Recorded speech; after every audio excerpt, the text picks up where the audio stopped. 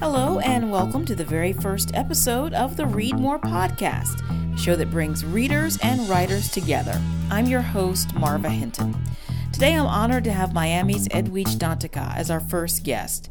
She's written several critically acclaimed books, including Breath, Eyes, Memory, and Brother, I'm Dying, and she's a recipient of a MacArthur Genius Grant. She published 2 books this year, a picture book, Mama's Nightingale, and a young adult novel, Untwine. Edwidge, thanks so much for being our first guest. Well, thank you for having me, and congratulations. I want to start out with Mama's Nightingale, which is just such a lovely book. I was really blown away by the beauty of it. Now, although this book is for kids, the subject matter is very serious. It's about a little girl who's sad because her mom is being held in an immigration detention center. You came to the U.S. from Haiti as a kid, and you often speak out on issues about immigration policy. Why did you decide to tackle this subject in a picture book? Well, I, for a long time, would go visit kids who were in detention. And of course, I have an uncle who died in immigration detention. I wrote about him in my memoir, Brother, I'm Dying. So I'm very familiar with this system, the detention system, also the way that immigration and separation affects families. My family was separated by immigration primarily when I was a child. My mother came to the U.S. when I was 4, my dad when I was 2, and it took 8 years for them to get their papers and to send for us, so until I was 12. So it's an issue that's very close to me, and I'm very interested in how it affects families, but also how it affects children, and that's an aspect of it that I wanted to express in this picture book. Well, you've also been very outspoken lately about the situation in the Dominican Republic, where they are forcing people out who are of Haitian descent, and you have spoken about this. I mean, you've spoken about this in Congress, correct? A couple of weeks ago, there's a group of Dominicans of Haitian descent who came to speak before the OAS, the international bodies in Washington, and they did do a briefing in Congress. So Junot Diaz and we went up to accompany them, and we spoke to our local representative. I spoke to the staff of Frederica Wilson, who's my local representative here, who's very aware of the issue, and others. So just as I did when my uncle died in immigration custody, I also spoke before Congress on that. Not because we're sort of going to the foot of empire, but because there are these very relations of power. For example, the United States it trained many of the border guards that are now in the position of doing this deportation. We subsidize Dominican sugar. So it's a very it's a relationship that exists, and that really these things are connected to each and every one of us, because our tax dollars are involved, just as it is in immigration detention. You know, we pay to detain people, and sometimes they're treated very horribly. So I engage these issues in my work, in the picture book, or in other work that I've done, but also as a person, as a citizen. How important do you think it is for artists like yourself to speak out on these matters? I mean, do you feel like you have an obligation to do that? Well, I think it's up to every person, because there's so much that's going on. I mean, on the issue of, we've been watching, this is an unprecedented time in terms of migration, right? Because we have this past summer have had this reality show in our living room of ultimate horror of these families crossing borders in Europe. I mean, this has been happening for many months now. Many people coming from Mali, from Eritrea, and other places. But now people were able to watch it, and you see children, and these things happen. There was a conflict on the border between Colombia and Venezuela that nobody was talking about, and all of these issues were involved with migration.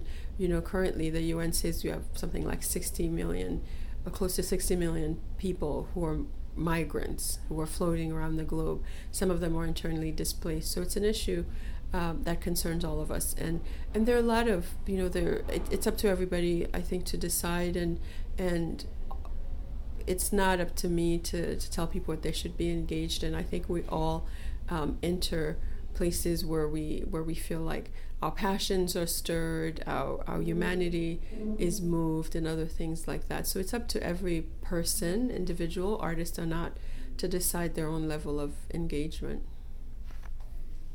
Well, back to just the beauty of Mama's Nightingale. I mean, it's a beautiful story, but also the illustrations are just so wonderful.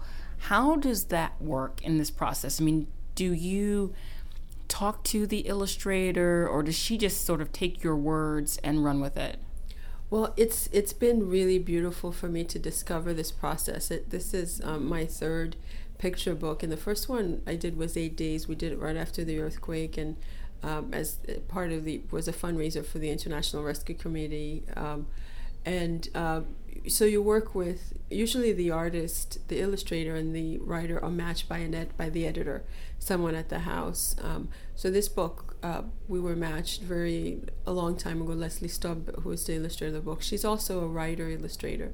So she's written books for herself that she illustrates. She lives in New Orleans. And very early on, when we started talking through the editor, who matched us, she said that, Leslie was very interested in being inspired by Haitian art. So you see a lot of the colors in the picture book are very reminiscent of Haitian art and what Haitian artists do. And since it's a very heavy story, it's really, it's a bit sad. It's a story of separation. I think she tries and does a really great job of illustrating it in a very colorful and happy way that's really is a contrast to some of the sad elements of the story.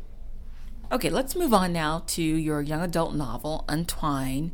It's about a serious traffic accident that forever changes a family of twin girls, Giselle and Isabel Boyer. What made you decide to write about twins? Well, I've always been extremely intrigued by twins. I mean, I think when I was expecting my daughter, before I knew, the specifics, I wanted twins so much that actually I was afraid that the next one would be twins. But I've always been intrigued by twins, and twins have appeared in other ways in my work, but this was the first time that I broached that. I love the mythology of twins, and so this idea of kinship, of having someone who is your friend, or you're not your friend, but who's tied to you in this very specific way for life. So this is also Untwine. It's a book for young adults, but I think adults could also enjoy it. It might be a sort of a quick read for adults as well. And it's my first book that's set in Miami. I've been living in Miami for about 12 years now, and this is the first time I've set something here. And it was very interesting to sort of I'm going to just go all hog. There are actual places. There's the Perez Museum. There's the Little Haiti Cultural Center, and use actual landmarks in it. And so these girls are kind of, these fictional girls are roaming through Miami and living their story. And it was also, I really love the opportunity of writing about a kind of Haitian American family that would be, say, like the family of my brothers, who were born here and who are Haitian, but sort of more also American. The father was in the army, the mother is a makeup artist, yoga devotee. It's kind of a younger generation of Haitian Americans who are connected to Haiti but are just as grounded here, and their initial struggle, at least in the story, is not identity. They've solved that, and they have other things that they're dealing with. So I was also very excited to get to that point in my work, to sort of go from Breath Eyes Memory, where you have the coming of age, and that's the story that's closer to mine, but moving towards the story too that is more like the story of my brother's children. Well, that's one thing that I really enjoyed about this book, was seeing you mentioned that it was set in Miami, and I saw these things that I recognized, and there's even an incident that you have in there that made the news, and it made me wonder if that means that maybe Miami now is starting to feel more like home for you. I mean, you've been here for 12 years, but it's still, does it feel like home now? Is that why you decided to set this here? Will you maybe set some more work here? Well, we'll have to see. I mean, my next fictional work is set on. It's set on not Haiti this time, but sort of an island place like Haiti, but combining elements of different places.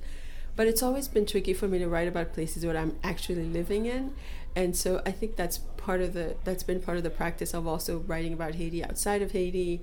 And I wrote about New York when I was in New York, but it took a while to get there, and so this was a good, I thought I'm gonna try it. This was a really good trial, and it was interesting because you're not dealing with imaginary places, so it's almost like walking on a stage where you don't have to invent the set, right? It's already there, and I really enjoyed that part of it of actually pulling from the present. It's also not just Miami, but so Miami in the present, which was interesting to do.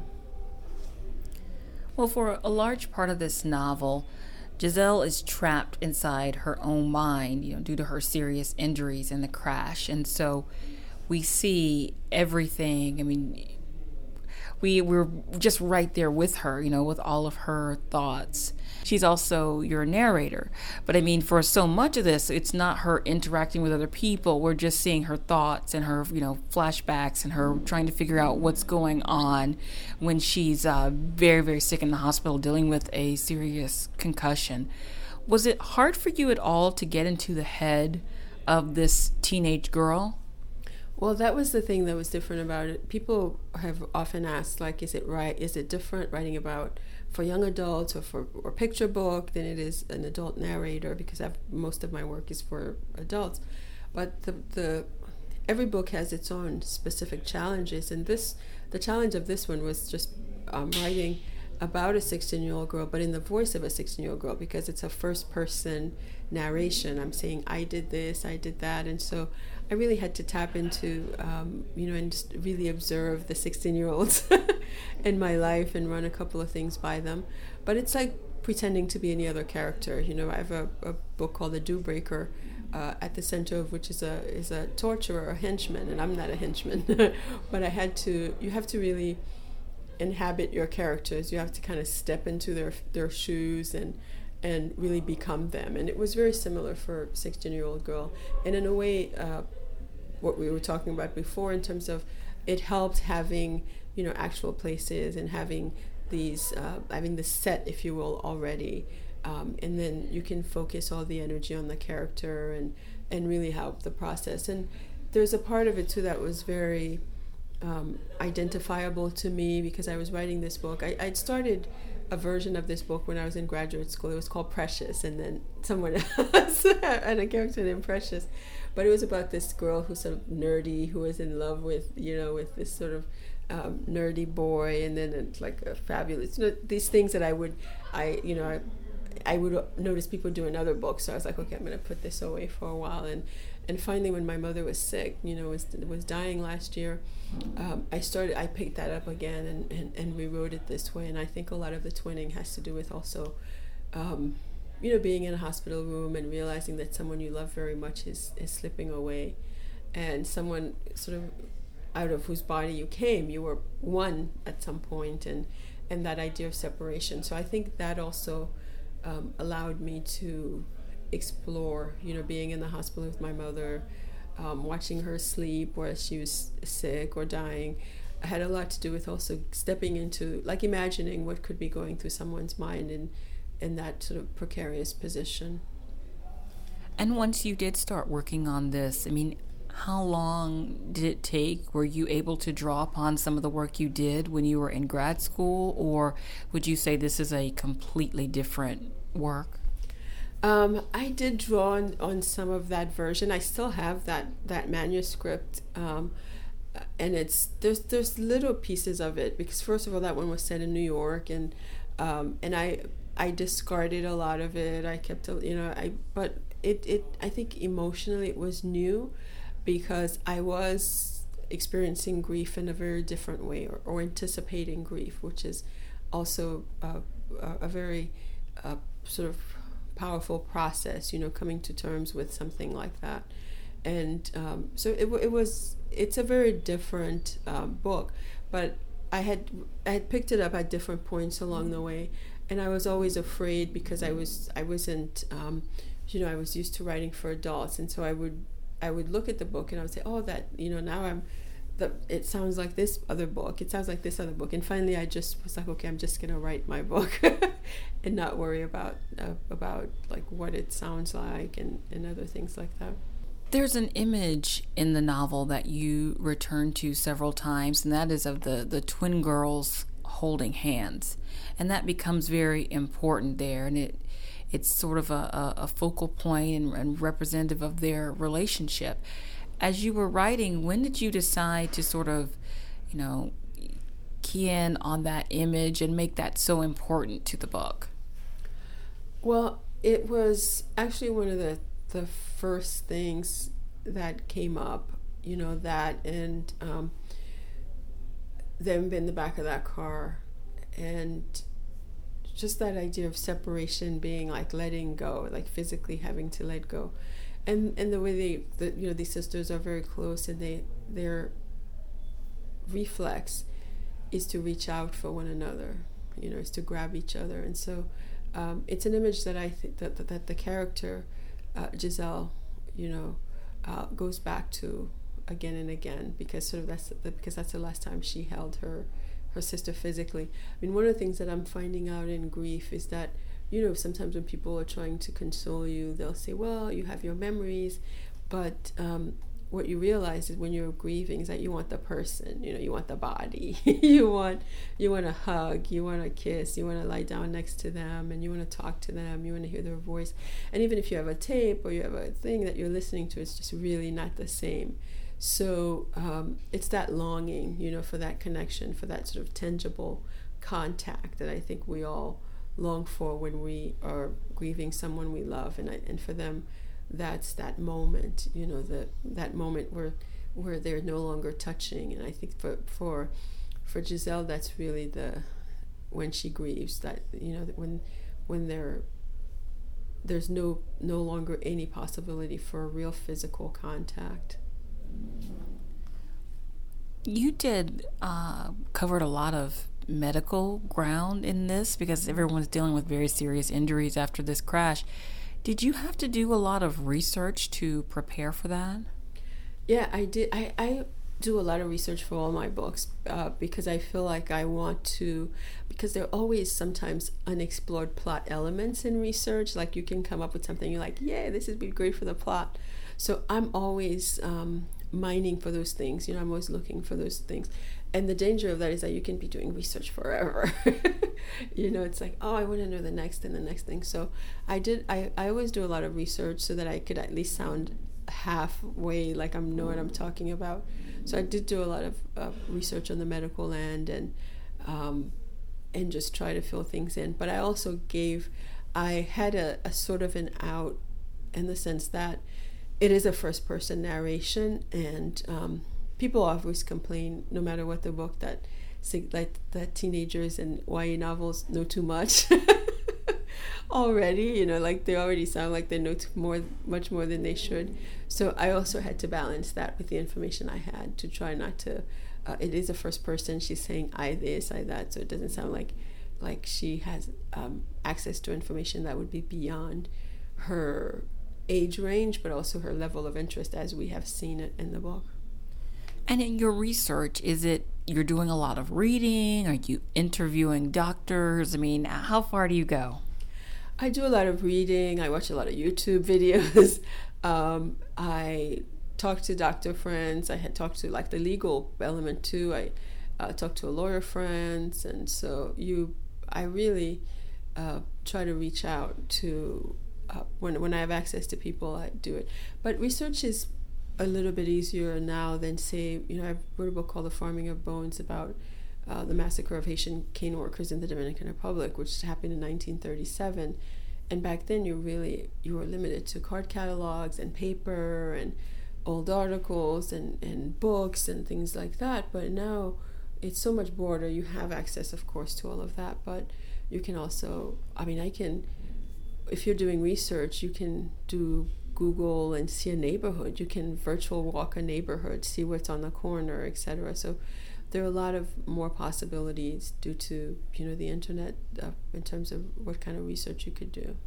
The family in this novel, just like the family in Mama's Nightingale, these families are of Haitian descent. And I was just thinking that a lot of young readers, this might be the first time that they've read a book with a family like that. And I don't know how much knowledge the average kid would even have about Haiti. I was just thinking about if your knowledge just comes from the TV news, you're not getting a full picture, and a lot of what you see is negative. How important do you think it is for you to present a different picture? Because part of Antoine is even set in Haiti. We see a few scenes there. Yeah, well, I'm not, I think one has to be careful and sort of in going down that path and that mission, because then sometimes people get very angry with me. People Haitian or Haitian American will get very angry. They said, why is it always sad? Why do you always show misery and so forth? And they say, show the beach, show the thing. And there's a little bit of, there's both in Antoine. So when they go to Haiti, this family is a very privileged family, which they acknowledged as well. So I think it's important for me, and it's always been, since I started publishing, it's important to show a nuanced and neither too sort of sugar-coated, neither too, like sensationalized the way we're used to being portrayed, but something that feels true to me. And of course, my truth may not be somebody else's truth. They may not write their books the way I would write my books. Their stories may not be my story.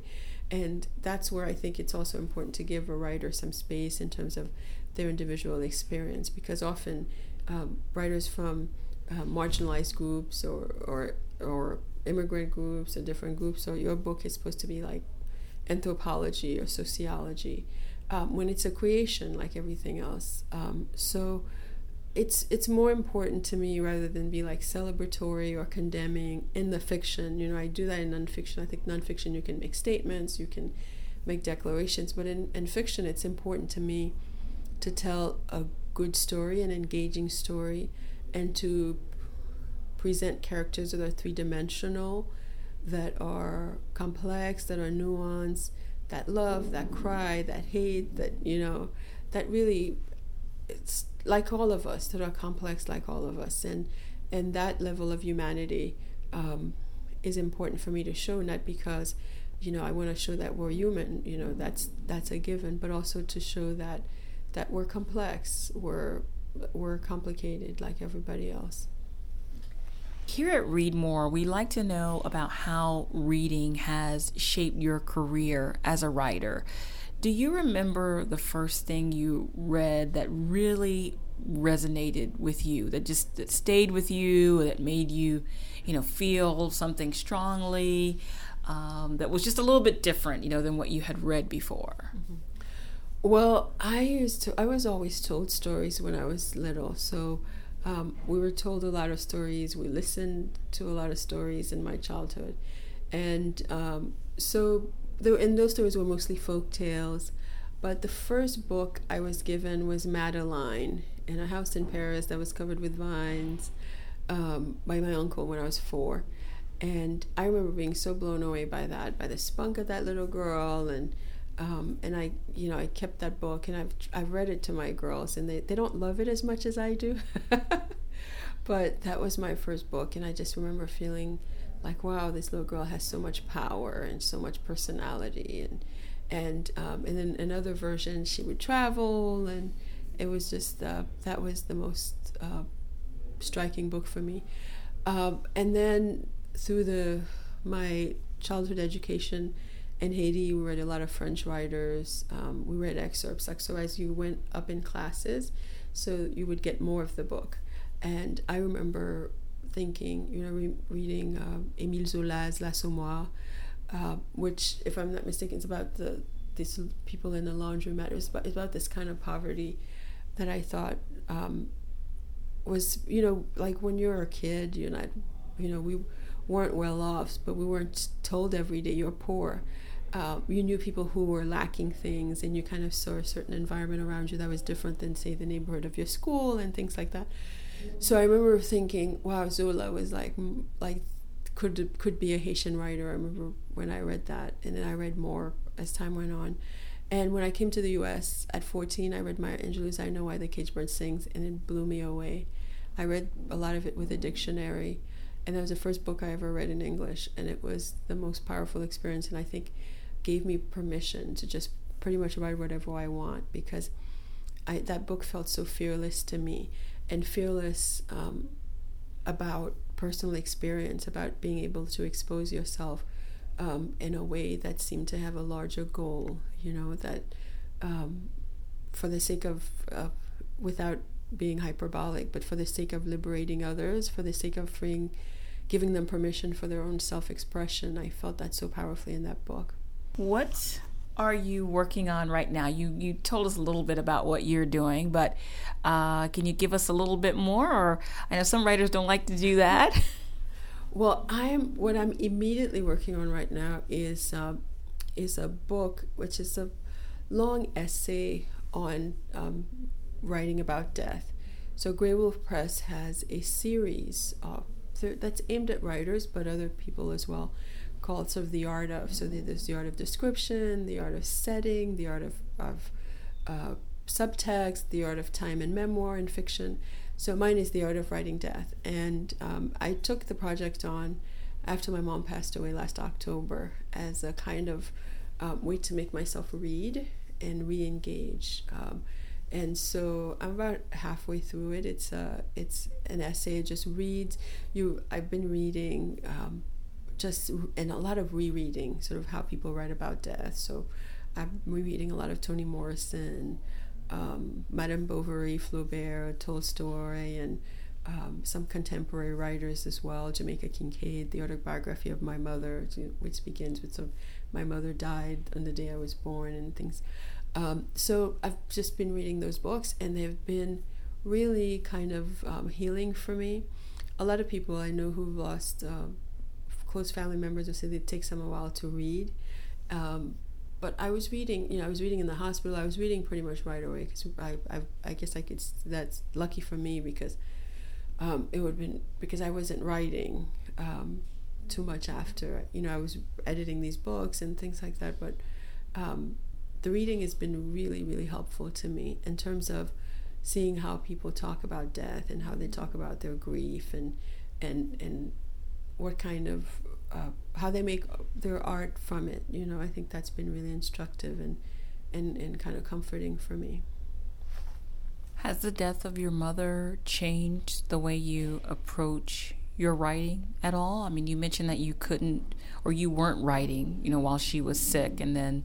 No, I was. Yeah. I'm sorry. You said right after. Oh, right after you were not. Mm-hmm. So what was that? How has it been like since then? Has it affected the way you approach your work? Well, it's certainly it certainly affected the way I approach my life, I think, because my father passed away about 10 years before my mom did, and suddenly when you lose both your parents, it's like you're next in line. Your place moves up in line. And I think in there's a whole process of sort of this 5 stages of grief and anger, denial, acceptance, and 2 others that I'm blinking out on. But I think one of the things they don't tell you is terror. It's like absolute terror, which you certainly feel like, oh, if my mother can die, if both my parents can die, I can die anytime. And that for a while, I think, was like, that ties into the work, because you feel like I want to do work that sort of is in line with that state of mind. I want to use my time well. I want to do the work that I want to do, and you really start thinking down the line in a different way, just both in my life, which in my work, which I tended to be, I think all working parents, especially working mothers, have this dilemma, or sort of like the balance that people are always talking about. And certainly I feel like since my mother's passed, my balance has tipped more away from work and more towards family and relationships, and that changes, but the importance of those things over sort of sitting down alone all the time is change in terms of just really engaging the world itself. And my work is still very much important to me, but it's easier to see that it's not the only thing worthwhile that I can be doing. If for some reason you could not read any new work, I know you're doing a lot of reading, you mentioned as you're preparing, you're writing this essay about writing about death, but if for whatever reason you could not read any more new work, but you could only read 3 things you've read before, but you could read those as much as you want, what are the 3 things you think that you would just read over and over again, and that you think could actually sustain you? Well, I think one would definitely have to be Gabriel Garcia Marquez's 100 Years of Solitude. And I guess if I could have 3, I'd have to choose really fat books and really sort of rich and layered and nuanced work. And that's definitely one of them. And Toni Morrison's Song of Solomon, certainly. And a third one would be, I guess, one of my friend Danny Laferriere's books, because there's humor and heart in his book. It would be, I guess he has Je suis un écrivain japonais. I'm a Japanese writer is the translation. Or I would probably interswitch with one of the others, but one of his to sort of liven it up and also feel that connection. Are there any writers that you feel like the literary community is sort of sleeping on, that, these people don't get enough, attention from readers or from the media, but they're doing some really good work? Well, I think we, in America don't do enough translation, and I'm always, there are some wonderful Haitian writers, for example, that I think would really found a great audience. I would advocate all day for Haitian writers, and especially the ones we already have in translation. There's Yannick Lahens, who won the Prix Femina in France last year. Evelyne Trouillot, Kate Mars, and those writers have been recently translated. Louis-Philippe d'Alembert. So the books are available in English, but from smaller presses that have done a wonderful job of getting their translation. Sometimes they're university presses, but I would love to see more translations done in the United States from places we haven't heard much about, not just Haiti. As I said, we've had these translations, and sometimes these books are incorporated into courses.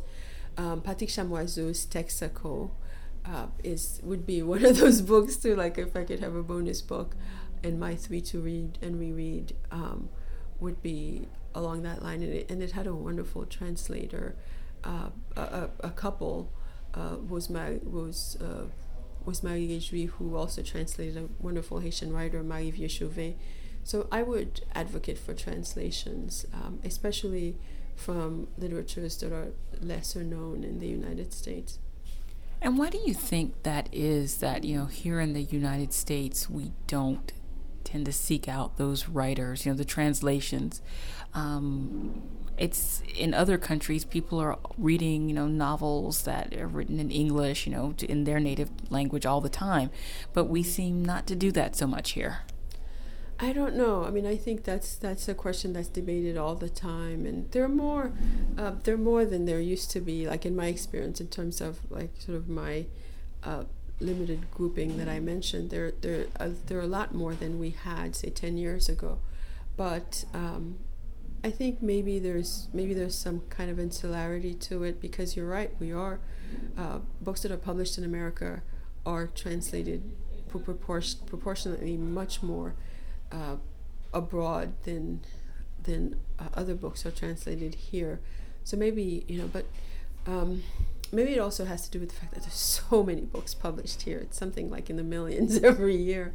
So maybe people feel like, okay, I have enough of my own to read. But it's always wonderful to open yourself. And I think since this is the show is called Read More, it's I think it's important for readers to kind of cast their nets outside their comfort zones, to try to experience something new that is not the first thing you reach for. Is there anything that you have tried to read, maybe more than once, and you just can't get through it? I mean, maybe something that other people love, but there's a disconnect there from some reason. There are a lot of things like that that it wouldn't be polite to say. But well, could you say it about maybe we don't talk about a contemporary rest? Well, I think there was a book like this a while ago. It says How to Talk About Books You've Never Read, and I think a lot of people do that. But every time I answer this question, I feel like I have to go try again. But it's Joyce's Ulysses. Like I feel like I've gotten really far in, but it's one of those things where you feel like I'm not getting it all, so I have to reread. So I think that book will take me my whole life to read, and in a way that I feel like, okay, I'm lost in this. And there's some gorgeous parts of it, but it's hard for me to like put the whole in my head. And I think that's always a question that's hard to answer, because you feel terribly dumb. It's like no, I don't think you should feel dumb. I've read so much, and there are a lot of people that have this. And I remember reading somewhere, there's some people that just said, I'm not going to feel bad about this anymore. I'm just going to say, I'm not going to read that for whatever reason, and it will be okay. I mean, do you have anything like that you just said, this just isn't for me? Oh yeah, there are whole writers like that, where I think also the older you get, and I'm that writer for people too, I know they're like, she's not for me.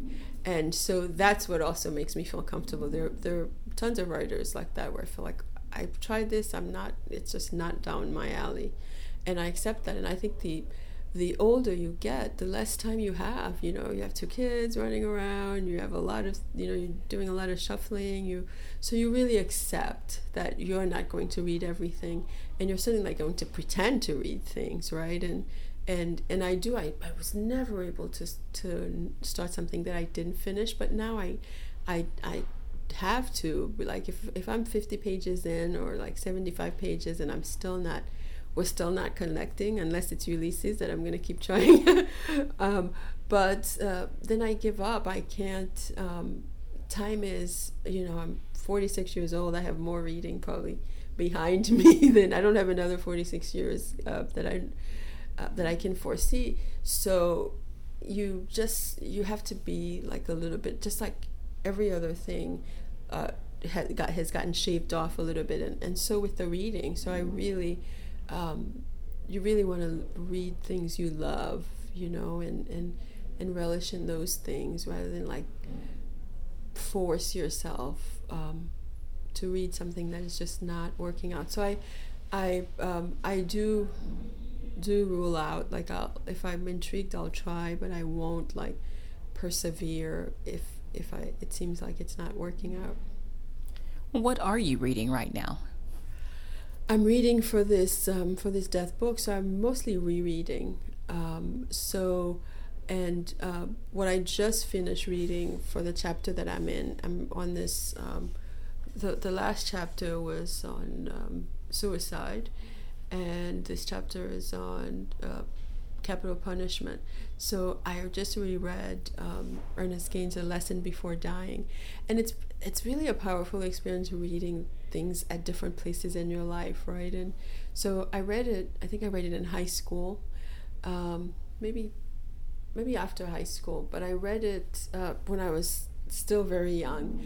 And then recently I reread it again, and just like was like the power of the language, the description, just also reading like a writer is really interesting. Like when you're reading, sometimes you're reading books that are like your books, like it's like I'm stuck for this, and this person does that really well, and you read for instruction. So you end up reading tons of books that are related to whatever you're working on, even if it's not a project like that. So what I just most recently finished was A Lesson Before Dying. And then I am also reading through, and it's a glorious experience, Jesmyn Ward's 3 books, because we're having a conversation next week at Brown University on stage. So I was rereading her, and Men We Reaped is just stunningly, like, I read it in galleys right before publication, but it's just rereading it again in light of all of that we've had with the police brutality and violence against Black and brown men and women, but reading that particular gorgeous rendition of grief and loss, and that's just been a really powerful experience reading her. And I love having the opportunity to read a writer that way, just like from the 3 books, thank goodness. If it were 20, it might be harder. But from her first book to Where the Line Bleeds, I think, and Salvage the Bones, and Men We Reaped. Edwidge, it's really been a pleasure having you as our first guest on the Read More podcast. Thank you so much for having me. It's been an honor talking to you, and I wish you very much luck and continuity with the podcast. Thank you. You can find out how to win signed copies of Edwidge's latest books, Mama's Nightingale and Untwine, on our website, readmorepodcast.com. You can also follow us on Twitter at readmorepodcast. I'm Marva Hinton. Please join us again in 2 weeks when our guest will be Tananarive Due. And in the meantime, remember to read more.